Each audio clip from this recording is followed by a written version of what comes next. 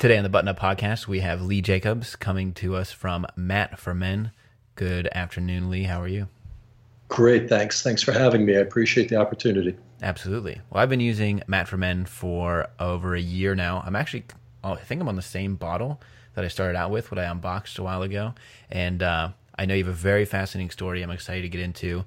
And we always like to start off with where you got your start and where you grew up. Well, I hope it's as fascinating as you hope it is. But I grew up in the Bronx. I'm from New York originally, and went to school there. Went to college in upstate New York at a small school called State University of New York at Binghamton. And afterwards, I decided to go right to graduate school in Maryland, and I got my MBA in marketing. For some reason, I always knew I wanted to go into sales. My undergraduate degree was in psychology, and I've always had kind of a sales personality. I don't know if that's good or bad, but I've been told that. And I got a job right after graduate school in consumer products, and it was in the late 80s, and that's when AIDS was kind of on the front page of everything, and I got a job selling condoms, and I got a lot of experience on product sales from that job. I actually had the Brooklyn and Queens territory, and I'd walk up and down the street, stopping in pharmacies and discussing the epidemic that was going on and how condoms could help curb it somewhat. And you couldn't keep them on the shelf. I mean, it was an incredible experience. I didn't know it then, but looking back, because it was probably the hottest product category of the time. After that, I went to a number of different consumer products companies, and I ended up at a company called Cow, which you guys probably know better as Andrew Jergens. Before I started my company, I was there for about 5 years, started in sales, was promoted to marketing, had to move to Cincinnati. Nothing like being a Jew from New York and moving to Cincinnati, and being single. Please, nobody write to me from Cincinnati. I had a good time there for 3 years. And 5 years into the project, it was, I think the expiration date had ended. I knew I wanted to do something on my own. The company moved me into outside sales. I moved to California. And shortly after that, they downsized, and my position was eliminated. And at the time, I had just gotten married. And I said to my wife, I really want to do something on my own. I'm not a corporate guy. I never was. I was never truly happy doing that kind of stuff. It didn't help that my boss wasn't the nicest guy in the world. Kind of a prick, to be honest with you. And he was well known to be that in the company. And it just kind of put a sour taste in my mouth and trying to climb the corporate ladder. And I had this idea for a number of years. When it came to skincare, back then there wasn't really a huge men's skincare category. And the stuff that was out was very confusing. I remember walking into a Bloomingdale's, and I was looking for some post-shave moisturizer, and there was a wall of about 60 items that all looked the same, that made these outrageous claims. And when I had a salesperson try to explain it to me, she couldn't because she didn't know the difference between any of them. And I wanted something. I realized that I was lazy when it came to skincare. I think most men are, quite honestly. I wanted something that did a lot of things in one product to save time. And having said that, there really wasn't an all-in-one at the time that was out there that was truly effective. You know, some of the products did one or two things, but none of them really did everything that I was looking for at the time. So I thought maybe, why isn't there a product like this out there? And I know you guys probably hear all the time people start a company because they had a need that wasn't fulfilled in the marketplace. And that's almost become a marketing sales pitch. In this case, it was actually true. So this was back in about 2003. And as I mentioned, I decided not to look for a job in a large company again. And my company was born at La Scotia. And I spent the next 2 years developing the product. I met with formulators. And it took us 2 years to get it right, actually. You see, my product does 5 things in one, and it's tough to balance all the attributes out without affecting the other attributes. And I realized there's a reason there weren't a lot of all-in-one products on the market. And, after 2 years, we got it right. I worked with a company in California very closely. I was probably the biggest pain in the ass they've ever had because I was in there almost every day, giving them my opinion, what can be improved, what couldn't be improved, because I wanted to make it a product, most importantly, that I would use. And it took us that long to get it right. So that's what got us started. We started with 2 products. It was the all-in-one lotion. And at the time, I was going to launch with 1 product, but my formulator, who was a great guy, had said, "Look, I use this shave gel, and you should market it. It's really a great shave gel." And I said, "David, there's a million shave gels on the market. Why would why?" And he said, "Just try it." I tried it. I loved it. It was unlike anything else on the market. And then I sent samples to, I remember sending them to the Bellagio. There was a barber there, Luba the barber. She was from Europe. And she did straight edge shaves. And she tested it. And about 2 months after I sent it to her, I went in undercover with my wife because I had never gotten one of those straight edge shaves where they put a hot towel on your face. And she did the whole shtick with the hot towel. And she used some creamy stuff that looked like a Colgate shave cream. And I remember my wife sitting there going, "Oh my God," and I didn't know what she was saying that for. Well, Luba had cut my neck. It looked like Jack the Ripper had gotten a hold of me. And as you guys probably know, the skin in your neck is really thin. And I have real sensitive skin, and I started to bleed all over the place. It was a mess. And as fate would have it, Matt from Men Shave Gel was sitting on her shelf, and I said, "Can we try that for the rest of the shave?" And she said, "I've never tried that before. Somebody sent it to me." So she said, "If you'd like." I said, "Yeah, I'd like to, because this stuff isn't working." And I did get 1 more cut. And then I knew that was a product that I wanted to market, and it was a great product. And she wanted to start using it, her shave experiences, but she couldn't because they had signed a contract with a large company who was paying for their offices. So having said that, that's what got us started. We went to Nordstrom with the 2 items. The vice president of Nordstrom had heard about the product, and we started speaking, and he brought us in. And I got my feet wet with luxury retailers. And from there, we went to Sephora, and we were starting with Sephora. And I launched 2 or 3 other products, including our man powder, which is now our number 2 item. And that's how we got started in retail, and how Matt for Men kind of got launched. And I'm sorry I'm going on for 15 minutes on this, but no, that's what we're looking for. So what, you hit Nordstrom shelves in 2005? It was about 2005, 2006, yeah. And we were there for about 2.5 years, and I learned a lot of lessons. When you start your own business, I think, as Brock and I have talked about once or twice before, there's nothing like experience. And I'm not a big believer in consultants, because a lot of the consultants that I've dealt with in other jobs and other lives have never done the actual job that they're consulting on. And I made a lot of mistakes. Retail was, in this case, a good thing and a bad thing, but I took my lumps and I learned from it. And after a couple of years at retail, I realized it was better to go direct to consumer. I think I had more control over answering questions, over the quality of the sale. The margins in retail, as most people know in stores, they take a much bigger margin than I would. The up pricing is incredible, and they don't do a great job of getting product on the shelf and explaining it well. So that's when I made the decision that I'm going to take a chance and focus mostly online, and it's paid off. It's gotten me a better feel for the consumer. It's gotten a better feel for the products themselves, and it allows me to be closer to our customers. I was going to say, that transition from retail to direct to consumer, you see a lot of brands doing the opposite now, starting online and then trying to get into retail. So how does that transition work? If your customers are finding you in stores, how did you get them to start finding you online? Well, what's interesting about that? It really depends on who your consumer is. I feel that men, I used to do these things, these brand appearances at Sephora, where I would go into one of their biggest stores and they'd send out an advertisement saying, "Hey, the creator of Matt for Men is going to be in store. Come in. We're giving away some specials," and all this stuff. And the one thing I saw was a guy and a girl would walk into Sephora. The girl would start to shop, and the guy would stand in the front checking his phone, looking at sports scores. Then I realized guys aren't shopping these stores. Same with Nordstrom. I mean, more men do shop Nordstrom than Sephora. But but it was the same deal. I'm like, I'm wasting my time. The other thing about retail, which drove me nuts, is we would be responsible for training all their salespeople on the brand.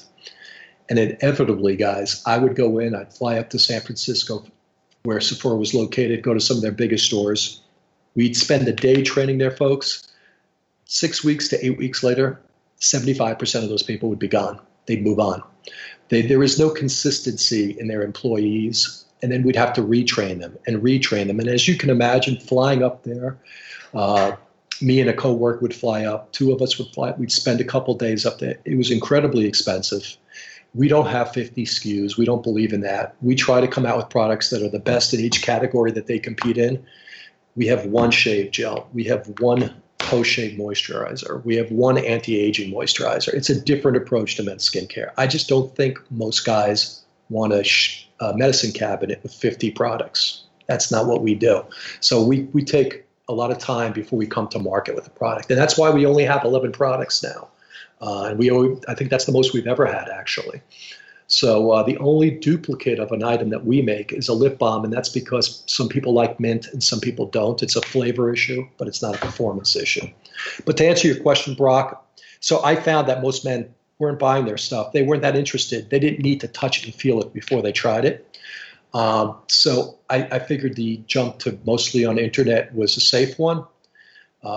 Answering how customers find out about us, it's mostly word of mouth, to be honest with you. If somebody likes our product, they tend to tell people about it. And, we'd love to get influencers as well involved, because most of them have had, in fact, all of them, knock wood, have had good experiences with our products.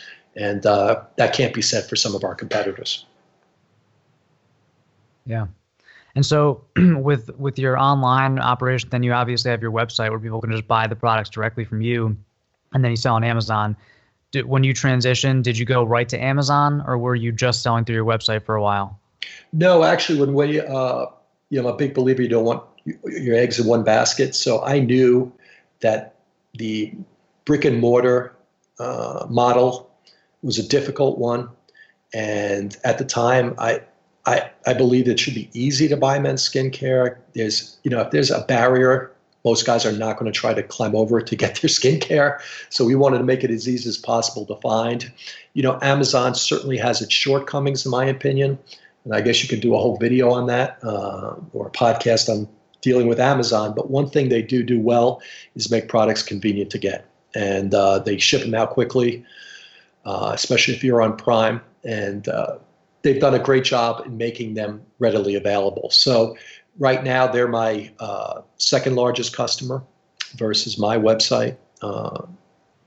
And that's, we are also on like QVC.com and so forth.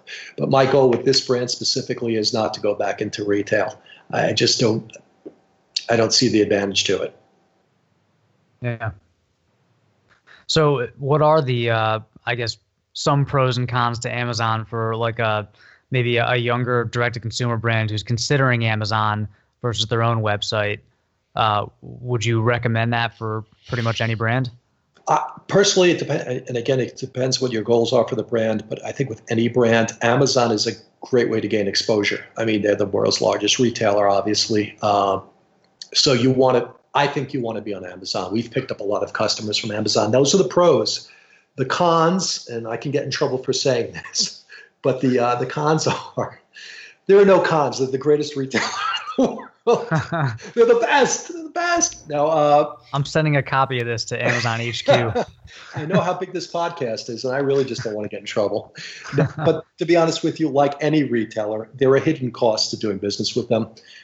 Amazon, depending on which way you go to market with them, you either supply the product and ship it for them, and it looks like it's coming from Amazon, and they just basically take the order, or they buy your inventory, which they do in my case, and they warehouse it.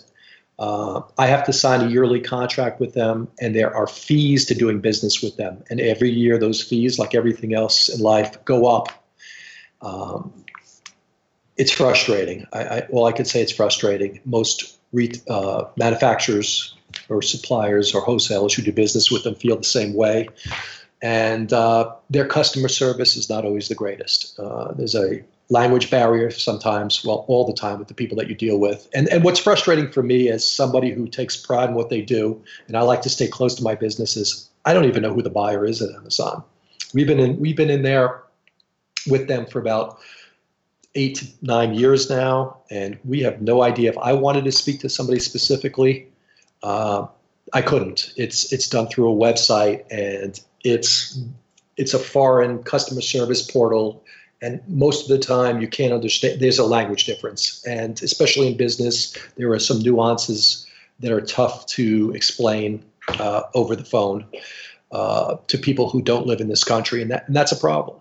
And I'm not the only one who feels that way. I have a couple of peers that have experienced the same thing.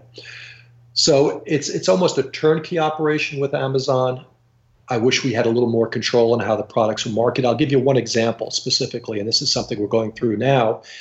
Our products have an MSRP, a suggested retail price, and they are the first ones to break that MSRP.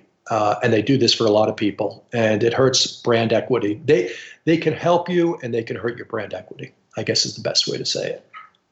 And just, you had mentioned about a buyer, like in a traditional retailer, like when you're working with Nordstrom, you're referencing the person that would be your account manager to the Nordstrom account. And so you'd always have somebody to speak to. And is that one of the biggest differences with working with a company like Amazon versus some of the traditional retailers? Absolutely. And again, it depends on what category you're in, but in a traditional retailer, you would make an appointment for a new brand. You'd give them a call if you're lucky enough to get through their gatekeepers, and there are numerous gatekeepers. But if you were fortunate enough to get in front of a buyer, you would see one person who's in charge of that category. For instance, with Sephora, it was always interesting because they always had 26-year-old girls buying men's skincare. And it was very frustrating because, I love 26-year-old women as much as the next guy, but that would be like me trying to sell pantyhose to a woman. I couldn't do it well. And believe in yourself, Lee. And I've tried to sell pantyhose to a woman, and it hasn't worked very well. That's why I'm selling men's skincare.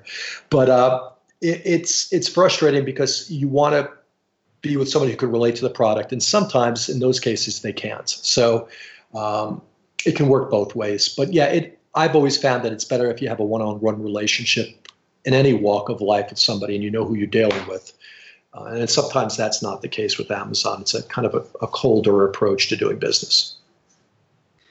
I wonder if you could talk a little bit about, because we've had this conversation offline, like growth versus profits, because it seems like these days there's this business model now where companies basically try to grow as fast as possible, even if that means not being profitable or taking on a lot of investor money, and then they try to sell, and that's why you see people, for example, companies, losing money acquiring customers using Facebook ads or something like that, basically not having to be profitable because they would just want to grow fast. And I think that you've taken a slightly different approach. So can you share some thoughts about that? Oh, absolutely. Yeah, I have. I mean, this is my livelihood. This was my dream. These are my products. I never went into this thinking, okay, I'm going to do this for 3 years, build up sales artificially, and then hope somebody notices me, and then sell the company. And you see that all the time now, and it's a little bit disheartening, especially, some of the products that I compete against, you see a lot of that. They put a lot of crap on the market, and it hurts men's skincare, the category as a whole, because guys try it and they go, this stuff doesn't work. I might as well just use my girlfriend or my wife's. I've never taken that approach. I know, Brock, you and I had this discussion. It's not how much I sell. Really, I know guys that just worry about, hey, I've got to sell $10 million this year. I don't care how I do it. It doesn't matter if the products work. I'll get people to try it once, or I'll put it on the shelves at a retailer, get great distribution. I'll get a great opening order, and the product just sits there and gets discontinued, and it ends up at a dollar store. That's not what I do. I mean, I want a long-term relationship. I say this all the time. I just had this conversation with a PR company that we're looking at for another project I'm working on, where they asked me, how much do you want to sell this product? Do you have to be $20 million or $10 million or $5 million? And I said, it's not how much I sell, it's how profitable I am. I'd rather sell $1 million worth of product and make $500,000 than sell $100 million and make the same $500,000. It makes no sense to me. But again, a lot of people are in this to flip it, and it's their business is a commodity. Excuse me. My business is not a commodity. It's what I do. It's me. So I can't swear that 2 years from now somebody may come and say, look, we think Matt for Men is the greatest thing in the world. We've got some great resources. We'd like you to work with us in expanding it, and they offered me a crap load of money. Would I consider it? Of course I would. But that's not, I don't have a 5-year plan or a 10-year plan to do that. I'm happy with what I do. I love my products. Just be profitable. I wouldn't worry about how much you sell, especially when you're starting out. I'd worry about your profitability more so than sales. And that some years you'll be less profitable than others, and those tend to be the early years. But the goal is you want to make a living. At the end of the day, you want to make a living. And, I've always taken a more long-term approach to it. There would have been companies. Matt for Men is a boutique company. We're not Jack Black. We're not Anthony, and nor do we want to be. They've done a lot of things right. I just prefer our products to theirs, and that's the reason I started my company.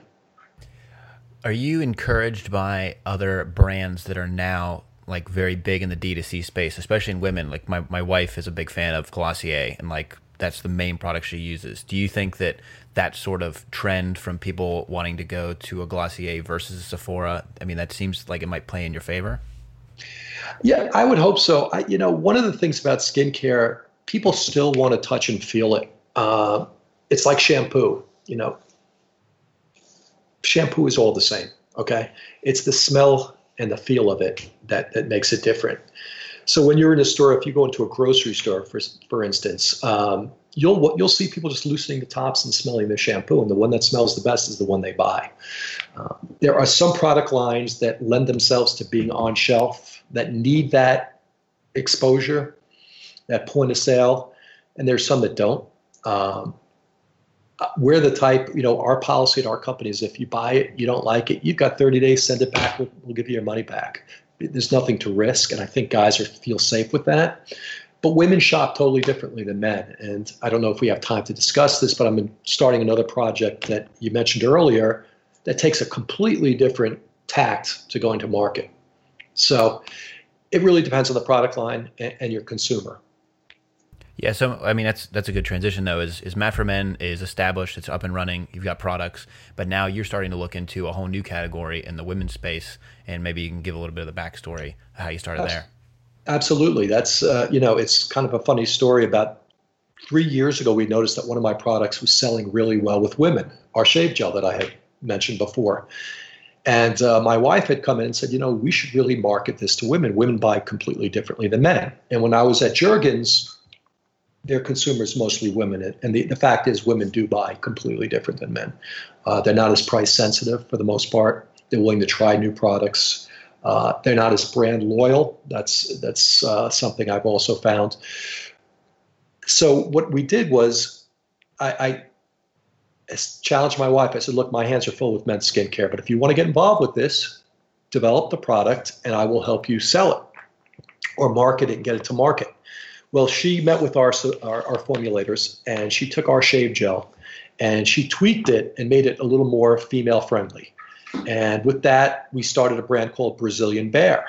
And rather than spending a lot of time and money on just throwing it out there in the marketplace, here's an example of how Amazon could help you.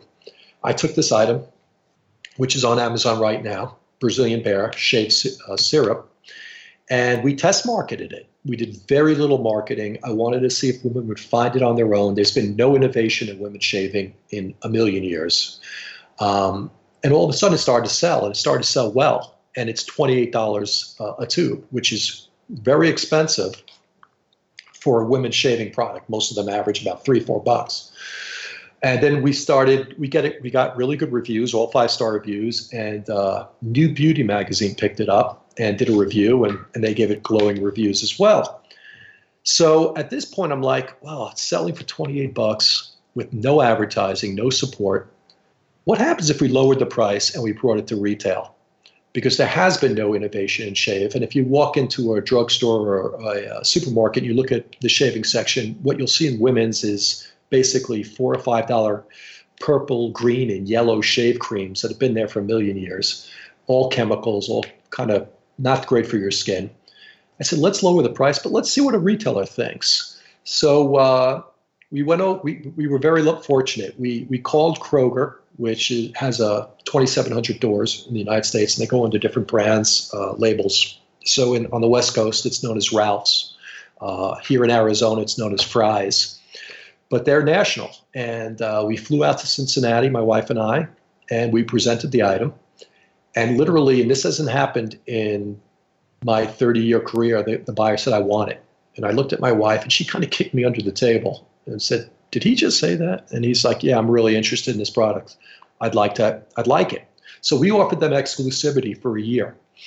And he said, but I need you to develop some other items around it. And I had some ideas, and we came up with 2 other items. And the items are going live, and we're going to be in 1,700 of their largest stores beginning in March. And it's a whole different sales, though, because there is a retailer involved. Now I have to look at what they call a 3PL, third-party logistics company. So I basically am renting a huge warehouse. We're getting involved in EDI, which is a data interchange, how orders are received and transmitted in invoices. It's a whole different business model. So it's going to be a lot of fun. It's a lot of work, but it's going to be interesting because women buy differently than men. My hope is that while we're going to be about $12.99 on the shelf, which is a lot more than everybody else's products, women are already buying razor blades for $30. If you look at a Gillette Fusion, a 5-pack can be $25, $30. So it's not unheard of to spend that. And there's such a difference in the quality of the product that I think women are going to see that. And it's going to do well. We're real excited about it. It's awesome. Yeah, congratulations. Thank you. So if you're selling it retail, then do you still sell it online? Like say you've got a new convert that found it at their grocery store, they're doing their weekly run, then they want to buy it online. Can they, or do they have to go back to the store? No, it would certainly, we're going to have it on the Brazilian Bear website. But we will maintain the MSRP. So I think the advantage of being at a retailer is, and the reason we chose Kroger is that most people are in grocery stores every week. You'll get, the foot traffic alone will get people to buy the product. So with a website, they first have to find your website, okay? And then usually, it's need driven. With a store like Kroger, or a grocery store in general, or a Walgreens or Target, people are in there. There's a lot of oh my moments where they're just at the shelf making decisions at the shelf, and that's what we're hoping for. They're going to see the difference in the claims and the ingredients. We don't use any synthetic fragrances, which is a big issue now in women's skincare and in skincare in general. And we're hoping they see the difference in performance and come back to it. There will be no advantage to buying it online in this case because the pricing will be the same. In fact, with shipping and so forth, there may be a disadvantage, but it will be available on Amazon. I mean, I do believe the product should be easy to get, and depending on what your preferred method of purchasing something is. But we're hoping that in this case, the brand is built via brick and mortar versus an online situation. Nice. Well, we didn't prepare you for this, but we do a series of rapid fire questions, 1 or 2 word answers. Are you up for it? Oh my. That's my answer. Oh my. Go, sure. Let's give it a shot. That's good. That's a nice short answer. Yeah, you're practicing. All right. Boots or sneakers? Sneakers. Lifting or cardio? Both. Okay. Spring, summer, or fall, winter? Fall, winter. Which here is like East Coast, spring, summer. Yeah, it's all the same in Arizona. Yeah. All right. Morning or evening shower? Evening. Okay. I've got young kids. Wait, I've got to make this answer a little longer. I've got young kids, and in the morning it's just a crapshoot whether we're going to get it to school on time. So it's usually an afternoon to evening shower, but it is daily, more importantly. Got it. And it always involves Matt for Men. Of course. And now Brazilian Bear. Jeans, chinos, or trousers? Oh, jeans. I don't even have to hear the rest. All right. And if you're a fan, favorite James Bond actor? First of all, there are 2 movie franchises I love, and James Bond is one of them. So I am an expert in this. Although I did read James Bond was an alcoholic this week. There was a study on that. Sean Connery. Yeah, Sean Connery. I'm a Sean Connery guy. What's the second franchise? Rocky. I don't know. It's pathetic, but my daughter and I've always been a Rocky fan, and since she was little, Rocky, we really love Rocky. We were thrilled when Creed 2 just came out. As my next question is, do you like the Creed movies? I do. I was a little surprised. I read the reviews after I saw it. I don't like to read them before I go in. I thought it was a deeper version of Rocky. I think the kid does a great job as Creed. I miss Paulie and Mickey, but I enjoy this. I will tell you, and I know this is going to hurt me in the long run, we got a tear in our eye during the movie. My wife got a little teared up. There's a couple scenes in there that it was a good movie. I enjoyed it. So did my kids. I'm going to have to check that one out. Yeah, it was good. I'm telling you, it was good. Good movie. All right, and actually, this is a good transition from Rocky. If you're pumping yourself up, you got to pump yourself up for the day. You're in the shower. What song are you going to listen to? Oh my! See, I grew up in the Bronx, so I listened to a little bit of rap and R&B. I don't know if there's one song in particular. I know this doesn't get you pumped up. Well, I like Flo Rida. I like a lot of his songs. So My House maybe. But I also like, at night, a little Luther Vandross, maybe Before Your Time Boys, but big fan of Luther Vandross. And yeah, that's the beauty of being an older, I'm in my 50s, but I've got young kids and they listen to my music. I listen to their music. They ask me about the old disco, Earth, Wind and Fire and stuff. And I listen to Panic in the Disco. And, I hate to sound like my dad, but the music's a lot different now than it used to be. Yeah, for sure. Well, that concludes our rapid fire session. Did a good job. Thank you so much. Before we wrap up, is there anything, you got the Kroger deal. That's huge. Is there anything that you're excited about for the next 6 or 12 months? No, I have to tell you, that's been taking up. We're redoing the Matt for Men website. I want to make it easier to shop and get some more functionality to it. So that's going to be a new project for us, and I like to be involved in that as well. But Brazilian Bear is really the kind of on the forefront because the items are shipping in about 4 to 6 weeks. And things are good. I appreciate you guys, reaching out, and I love what you guys do. I follow your YouTube channels, and thanks for inviting me on. Yeah, thanks for coming on the show. Absolutely. Maybe the paid membership bonus feature would be your thoughts on T. Lee. We'll have to save that for another episode. That's the after hours episode. Yeah. Well, thanks for coming on, Lee. Thank you so much. John, you had to throw that. I know. Thank you, guys. Yeah. Thank you for listening to the Buttoned Up Podcast, a collaboration between John Shanahan of The Cavalier and Brock McGough of Modest Man, and we will see you next week.